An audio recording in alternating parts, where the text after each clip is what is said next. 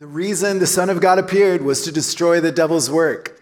So deliver us, life in the victory of Jesus. We have spent 7 weeks on the world, the flesh, and the devil. 7 weeks on the spiritual battle that is real. 7 weeks on experiencing the victory, the joy, the freedom, and the hope of Jesus. And I hope these 7 weeks have been encouraging for you. I hope that all of our eyes have been open to the reality of the victory of Jesus. I hope that we are seeing the works of the devil destroyed in our lives. And that's why James, the younger brother of Jesus, wrote this about his own older brother. The reason the Son of God appeared was to destroy the devil's work. Just kidding. That was not James. That was John, the beloved disciple. Who's going to correct me if I say the wrong thing? Say, that's not James, it's John. It was John, the beloved disciple of Jesus, said those words. And John had seen it. John had witnessed Jesus defeating the schemes of the enemy in his own life and knew that that was Jesus' main focus. And so today we're going to see that not just what we're freed from, so this is how we want to end the series, not just what we're freed from, but who we are freed to. Today, I want us to see that we've been delivered from darkness, but it's not just about being delivered from darkness. It's not just about what we're delivered from, but it's who we're delivered to. See, today I would say this, it's not enough to be set free. We're called to be filled. And it was early on, weeks and weeks ago, when we were kind of developing this series, where we knew that this was an important week, that we wanted to end the series with this, that it's not enough to be set free, but we're called to be filled. Or maybe I should say something like this, that true freedom is to be filled with the Holy Spirit. My hope today is that each of us would see that true freedom is to be filled with the Holy Spirit. Some of you have attended North Langley for a while. You will have heard this story. I think I shared it the last time several years ago. But my brother and I shared a car in our early 20s. Now, I should say this. It was his car. He owned the car. That's very important as you hear the story. He is ultimately responsible for the car. Anyway, we were sharing the car. I may have been driving the car more often at the time, but he owned it. Now, the two of us were on a freeway in Oklahoma. We were driving and I-35, and on I-35, the car, the engine starts going bah, bah, bah, bah, bah, bah, bah, bah, bah, bah, on the freeway. We're like, whoa! So we pull off the freeway, but we pull into a Walgreens parking lot. We're like, what just happened? And then it turns out we had not put oil in it, and ever. And I was like, how long has he owned the car? And true story, I remember, I was like, he at least had it for 3 years, at least. And we're not sure before then, or if there was longer than that. But anyway, so he and I had never touched the oil on the car. And but we had been faithful to put gasoline in it. That's not enough. And so then we were arguing, I was like, well, you own the car. It's up to you to change the oil. And he's like, you use it all the time. So anyway, so we were having that. And then we walked away from the car. And for a few weeks, it just stayed in this parking lot at the Walgreens. And then one day we drove by in a different car and realized it wasn't there anymore. And so that's how it got fixed. That's how the story ends. Just somebody took care of our issue. I don't know who it was. Could have been the city. Don't know. But one day it was gone. And my brother was like, my CDs. He had left a pack of CDs. That was the only thing that he was lamenting. Anyway, that was a good life lesson for the two of us in our early 20s. We have to put oil in the car. Now, I bring this up to say, to change the oil is not simply to remove old oil, right? It's to put new oil in. So it's not enough to say, I removed the black, thick, sludgy oil. That's partly good, but the job's not done. It's not great yet, right? You must fill your car with new oil, right? Your car does not run on nothing. This is the lesson I came to learn, right, with my brother. Your car does not run on nothing. And this is true in the spiritual realm. See, to be free is not simply to be freed from sin, or freed from hurtful ideologies, or freed from some form of darkness, or freed from the demonic. That's great, but it's not enough. True freedom is to be filled with the Holy Spirit. And Holy Spirit, we know you are here, that you're moving in the room, that you're ready to fill our lives. And we pray you would come and do that. Come, Holy Spirit. Fill our lives with the love of God. And we pray that all of us, with our sin, with our temptations, with our moments of testing and trials, would find this deep healing in your presence, God, in the presence of our Father that loves us deeply. And we know that you're delighted to pour out your love through the Holy Spirit. And so we pray that you would do that today. Heal us, God. We thank you and love you. Amen. Okay, friends, who's ready for an incredible passage of Scripture? Luke 11. Would you turn your Bibles to Luke 11? If you're not yet awake, you will be awoken by this passage. This is an unreal passage of Scripture. We'll read Luke 11, verses 14 to 26. And for any of you who are new to Christianity, we'll take some time to explain this, because this is pretty deep and pretty wild. Here we go. Luke 11, starting in verse 14. Jesus was driving out a demon that was mute.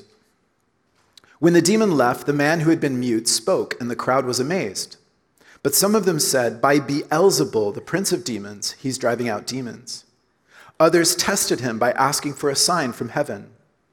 Jesus knew their thoughts and said to them, "Any kingdom divided against itself will be ruined, and a house divided against itself will fall. If Satan is divided against himself, how can his kingdom stand? I say this because you claim that I drive out demons by Beelzebul. Now, if I drive out demons by Beelzebul, by whom do your followers drive them out? So then, they will be your judges. But if I drive out demons by the finger of God, then the kingdom of God has come upon you. When a strong man, fully armed, guards his own house, his possessions are safe. But when someone stronger attacks and overpowers him, he takes away the armor in which the man trusted and divides up his plunder. Whoever is not with me is against me, and whoever does not gather with me scatters. When an impure spirit comes out of a person, it goes through arid places seeking rest and does not find it. Then it says, I will return to the house I left. When it arrives, it finds the house swept clean and put in order. Then it goes and takes 7 other spirits more wicked than itself, and they go in and live there. And the final condition of that person is worse than the first. This is the word of the Lord.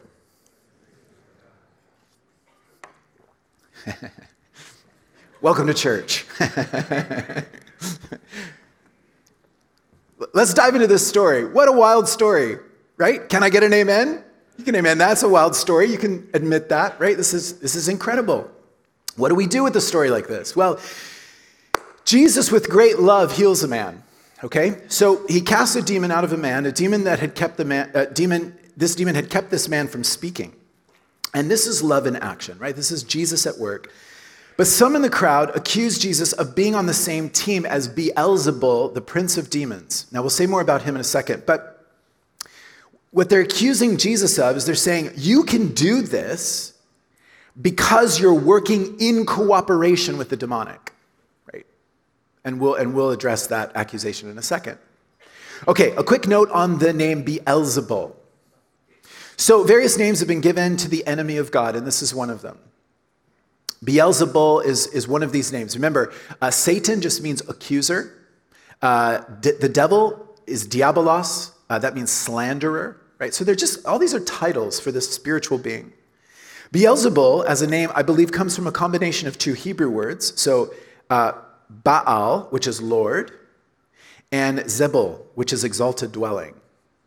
So in the Bible, some of you are familiar with Baal. We say Baal or Baal, right? He was a name given to the Canaanite fertility god who tempted and stood against the people of Israel.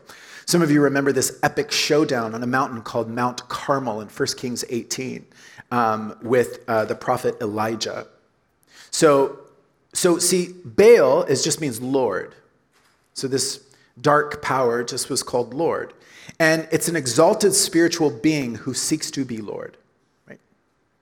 Now, a slightly similar version of this word, not the same, but similar, was made famous in the song Bohemian Rhapsody by Queen. right? Where many of you will know the lyrics are, quote, Beelzebub has a devil put aside for me, for me, for me.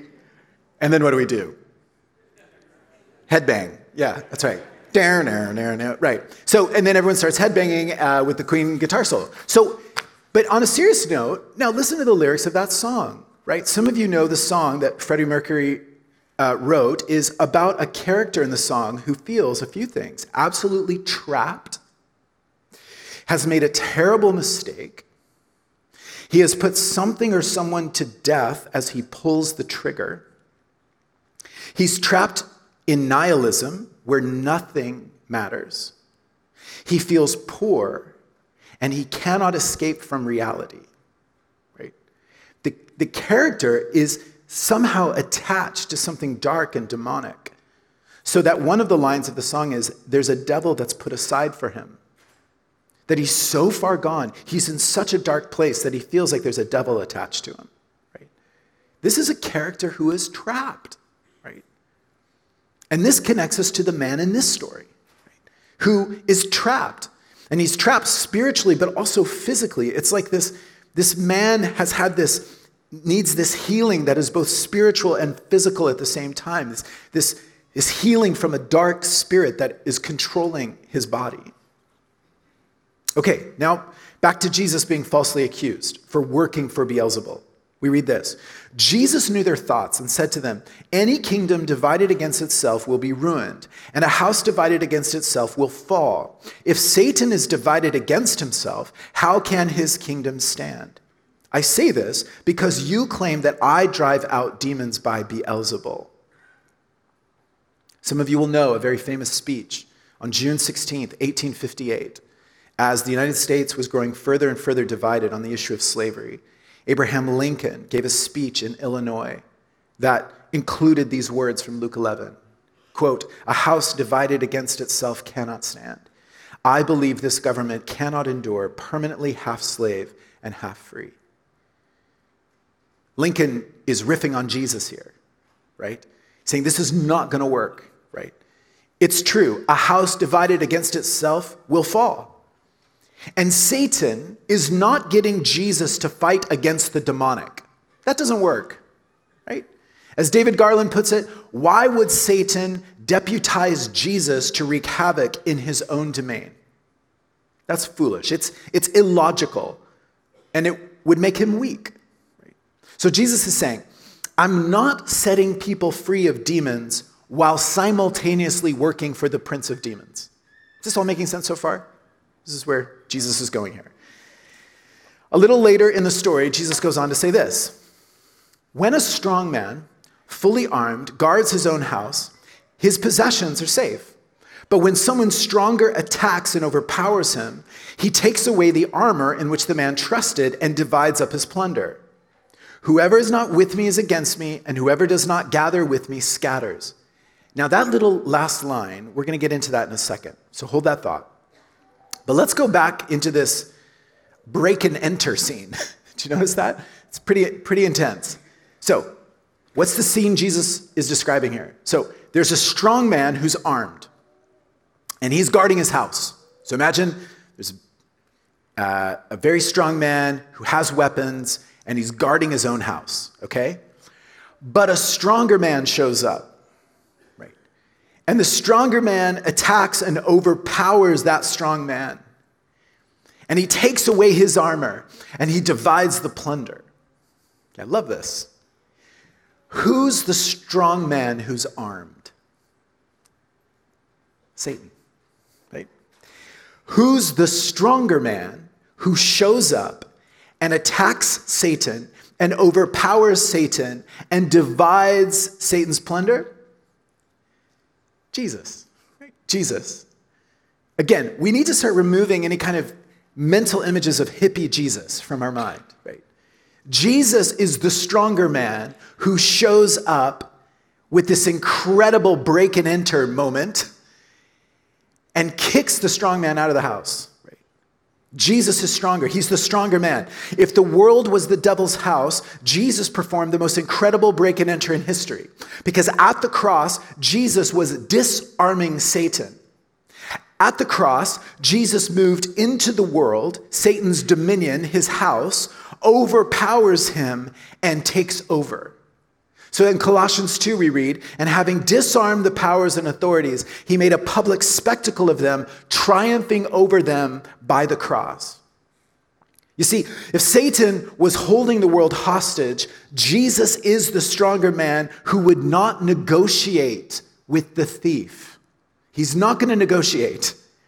He moves into the domain of the thief, and he destroys his armor, and he rescues the treasure. Now, why do I say treasure? Because that word plunder is the same word for treasure. And what does Jesus get? He gets his treasure. And who's his treasure? You are. Jesus gets what is rightfully his. It's you. You're his treasure. And then we read this. When an impure spirit comes out of a person, it goes through arid places seeking rest and does not find it. Then it says, I will return to the house I left. When it arrives, it finds the house swept clean and put in order. Then it goes and takes 7 other spirits more wicked than itself, and they go in and live there. And the final condition of that person is worse than the first. Now, okay, why am I smiling? Stop smiling, Matthew. But I'm partly smiling because it's passages like this where in our modern world, we're just like, what is going on here, right? Like this challenges how we view the world, right? And we're like, what? A demon is cast out of a man, it flies around in the air, collects 7 stronger demons, and then repossesses this person? Like, what is happening? So here's the deal. Jesus is describing someone who has this dark spirit sent out of their life. Okay. Then this person's house, which I take to mean their life, their heart, their mind, their soul. So then their house is swept clean, right? It's put in order. It's like, oh, okay. That's good. There's nothing dark there now. It's wonderful.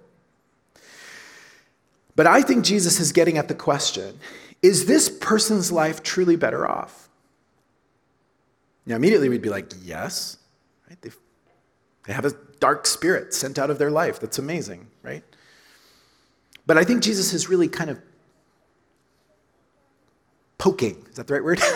He's just kind of going, hold on. Is this person really better off in this neutral space? Because I think when he talks about a house clean, put in order, oh, nice and tidy, right? Is this neutral space even possible? Is this a good place to be in? And I think Jesus would actually say no to that. No, why not? Because there's all kinds of spiritual beings who are looking for a place to live, right? And I'm going to describe this more in a second and give us some examples. But they're moving around looking for a life to inhabit. And what they do is they swing back around in this story into this person's life with such force that the darkness is multiplied by 7 times. Okay, what's happening? Okay. I think this is what Jesus is saying.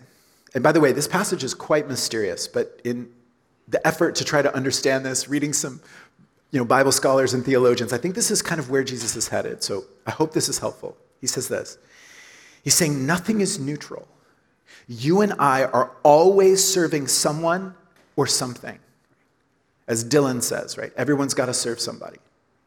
Nothing is neutral. Right? Every human being on the planet is serving someone, following something. Nothing is neutral. Right? And here's the deal. Your heart cannot be empty for long. When there is a vacuum, something will fill it. I want to say that again. Your heart cannot be empty for long. When there's a vacuum, something will fill it. New Testament Bible scholar David Garland says it this way, quote, evil abhors a vacuum and seizes every opportunity to take over human lives. Now let me start to describe this, and I think as I describe it, you'll resonate with it, and you'll be like, oh, I've seen this before.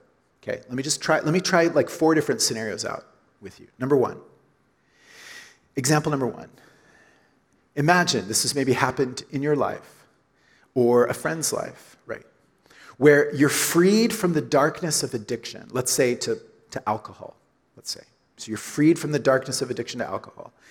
And you worked hard, right, to get to that point where that darkness is gone.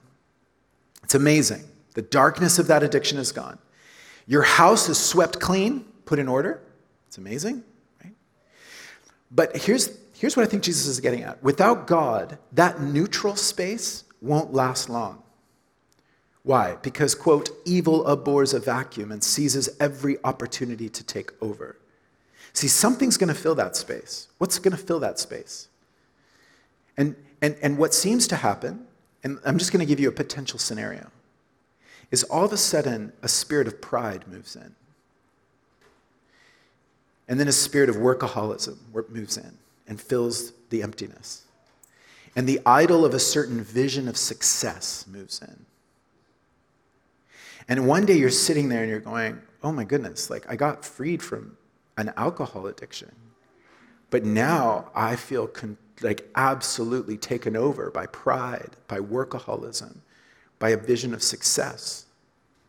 And it was almost like in the way I mastered that freedom from alcohol, now I feel like I'm being mastered by these other things. So I threw off the chain of addiction, but now I'm bound almost to these deeper levels of narcissism than ever before. So the god of alcohol addiction leaves, but the gods of pride, narcissism, workaholism, they swoop in. See how that works? Martin Emmerich says this, quote, "It is not enough to have the power of one ruler routed. One must swear allegiance to the new sovereign. One must choose between kingdoms. It's the empty tenement that invites squatters." Look at that. It's the empty tenement, the empty apartment, the empty place, right, that invites squatters. Look, there's a free spot. I'm just going to slide on in there, right? And he's saying you have to make a choice between a leader. You're going to have to serve somebody. Life is not neutral. Make a choice. There's two kingdoms. There's two kinds of rulers in the world, right? All the rulers of this age who do not have your best in mind, or the King of Kings.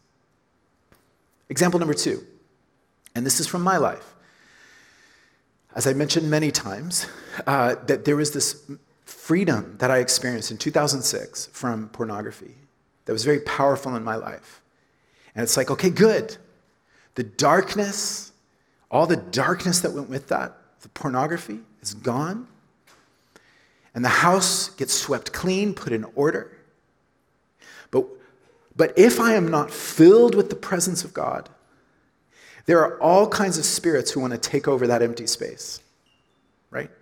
Because evil abhors a vacuum and seizes every opportunity to take over a human life. It's the empty tenement that invites squatters. And what does this look like for me? Well, what kind of dark spirits want to move in to a clean house, right? And so fear is one that wants to move in, right? And just grip my life as I think about the access that my kids will have to pornography, right? And I have fear around that. Fear of what this will mean for my children, right? A legalism around rules and addiction to screens.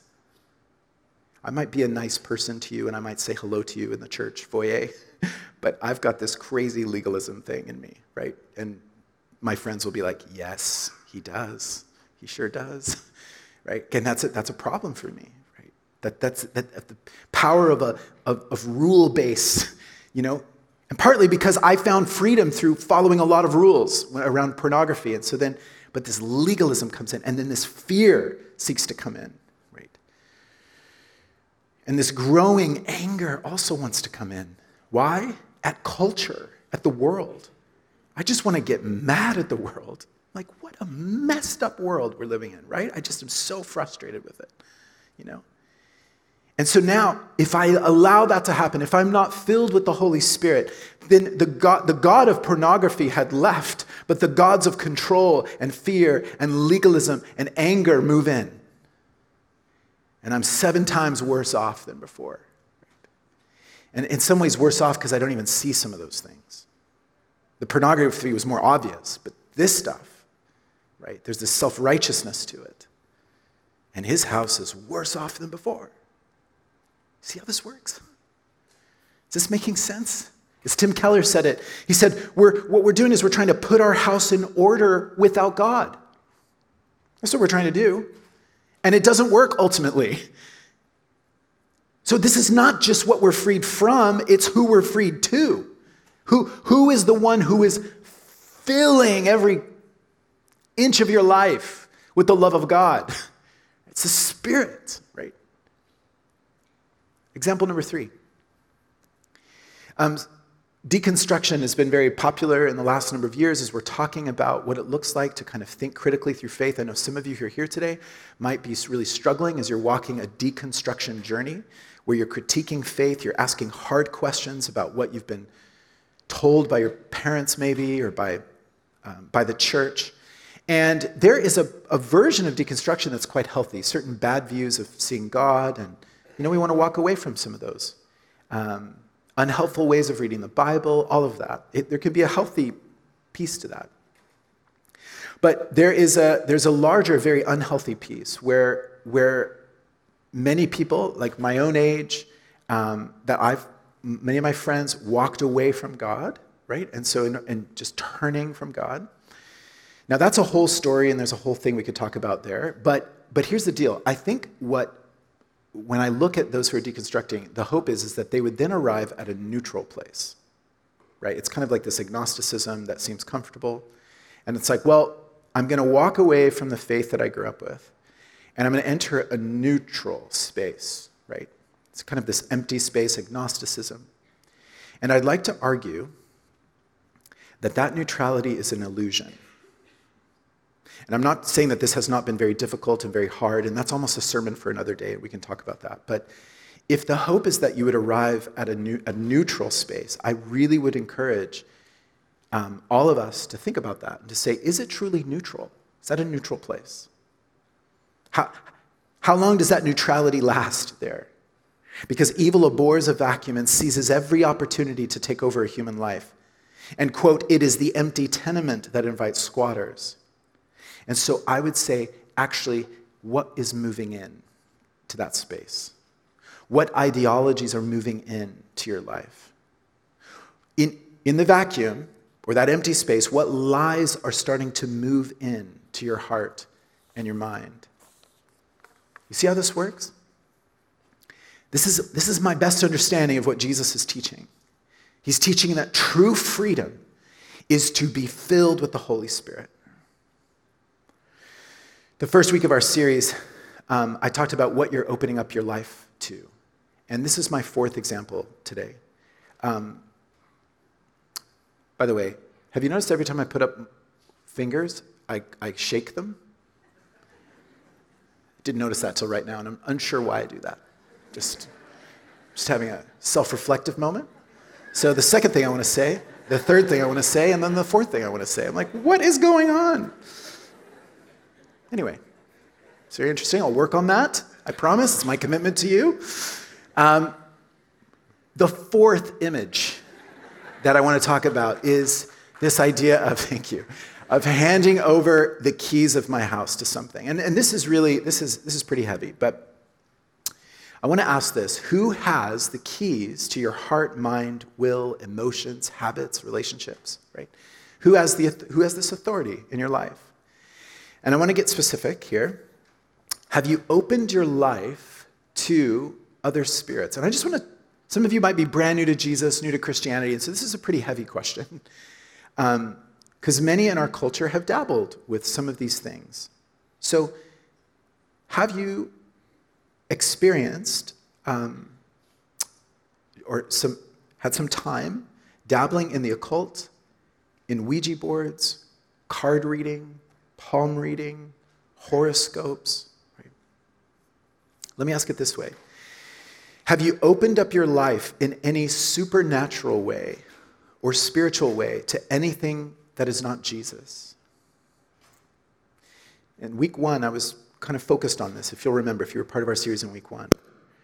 And if so, if you've opened up your life in any way to these things, we need to be reminded that these practices, the reason why Christians turn from these practices is because we do not know who we're opening up our life to in the spiritual realm.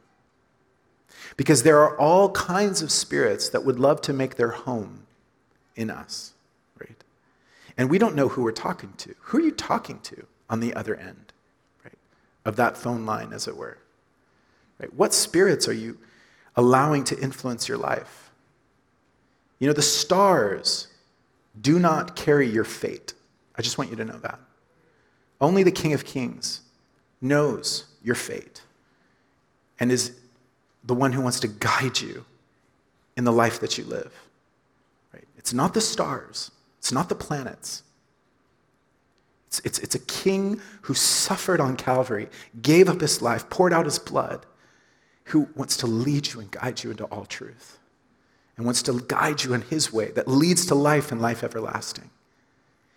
And the only spirit we are to open up our life to is the Holy Spirit, which is the presence of the God who loves you and holds your life in the palm of his hands, right?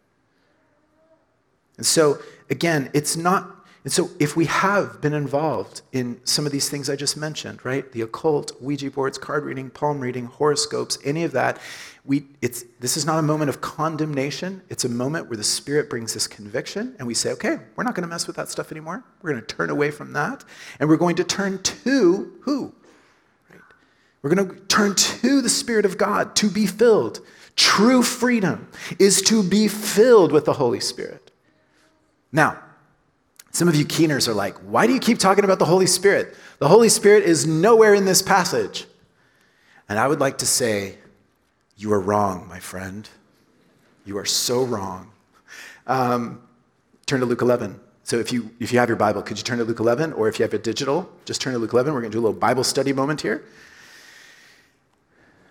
See verse 14, Luke 11:14. Jesus was driving out a demon. Well, you probably have a heading on top of that. You see your heading? Probably says something like Jesus and Beelzebul or something like that. Well, what's right before that? Someone shout it out. The Lord's Prayer, that's right. Jesus is teaching on prayer. And how does he end his teaching on prayer?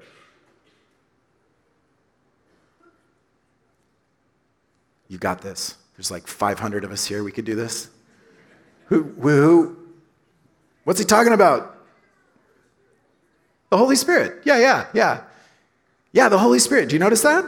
Look at right before that. Like, just, that title in the Bible, the passage where it says Jesus and Beelzebul or whatever, that's not there in the Greek, okay? So this is the same passage. Notice verses 11 to 13. Let me read them.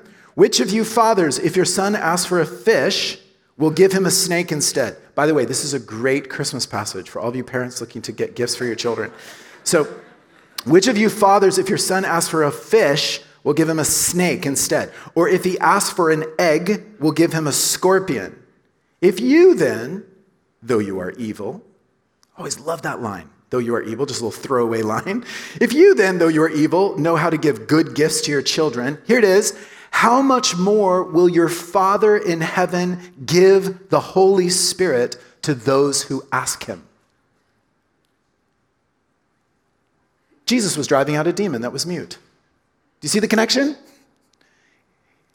This is all about the filling of the Holy Spirit. This is why Luke has put these stories together here. This is what he wants us to see. God is a good Father who is delighted to fill you with his Holy Spirit.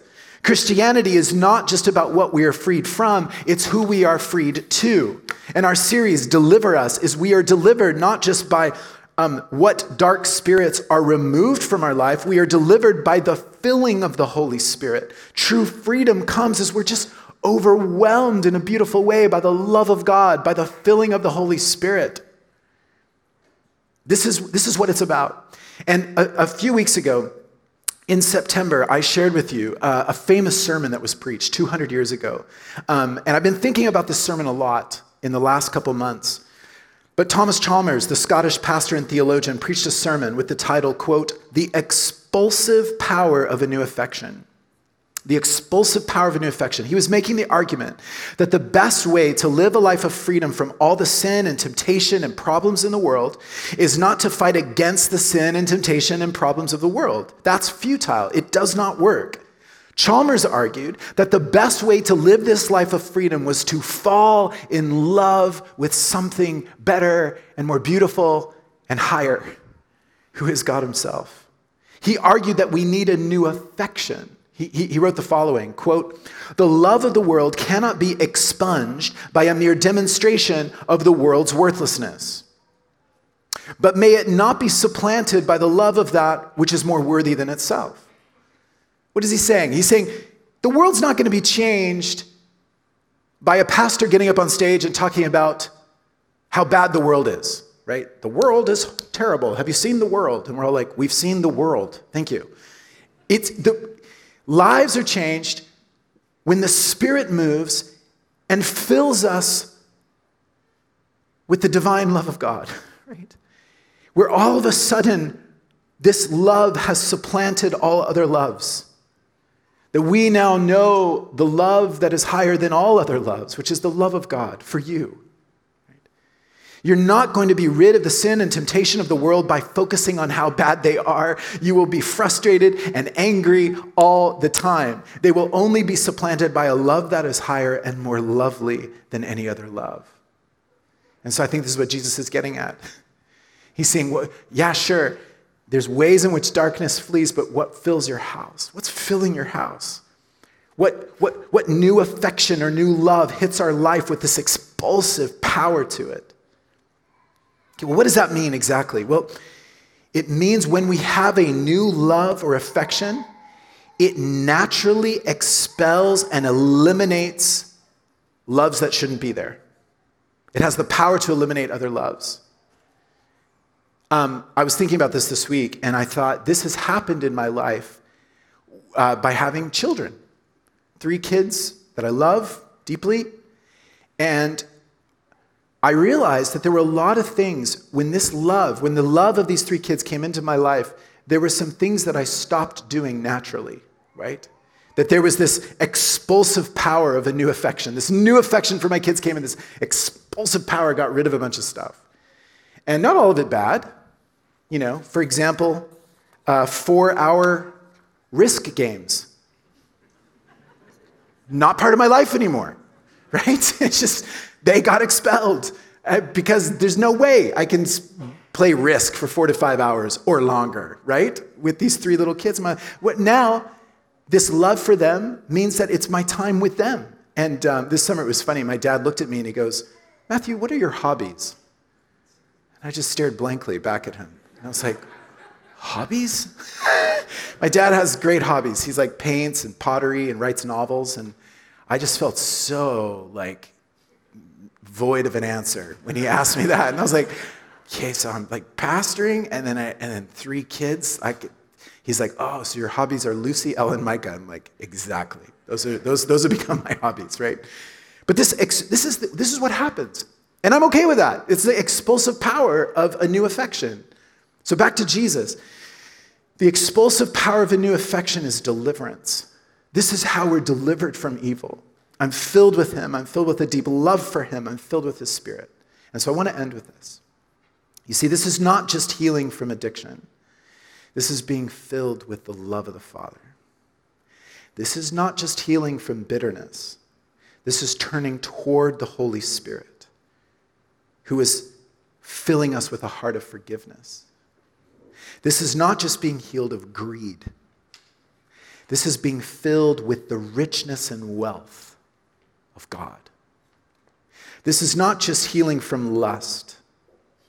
This is being filled with a deep affection God has for you, that you would know how loved you are. So this is not just removing the black, thick, sludgy oil. It's being filled with the new oil of the Spirit of God. Can we stand together? One of my favorite quotes by A.W. Tozer, God wants the whole person, and he will not rest till he gets us in entirety. No part of the man will do. And so he wants all of you. He wants to fill you fully. in this place. If you feel willing to, would you close your eyes? And if you're new to North Langley, sometimes we put out our hands in front of us like we're receiving a gift. And it's just a way in which we're ready to receive a gift from God. And if you're willing, you can put out your hands in the posture of receiving a gift. And we pray, come, Holy Spirit. We know that you're delighted to pour out the love of the Father upon us. And so we pray that you would do that. You told us that we could ask for the gift of your Spirit, and that, Father God, you would be delighted to give us the Spirit. And so we pray for that right now. And God, I pray for each of my friends in the room that you would fill them, that their faith in you would not just be about what they're being healed from, but how they're being healed by you in your presence. Remind each of them of how fearfully and wonderfully made they are, made in your image, made for worship. You're the only one who can satisfy, oh God. Friends, in a couple minutes here, we'll have our prayer teams at the front. They'd love to pray with you about anything, that you'd be filled again with the love of God, prayer for a friend, or anything else. They'd just love to pray for you, to encounter the Lord. And so, God, this is your time. Just move among us, we pray, that we would have an encounter with you that leads to life.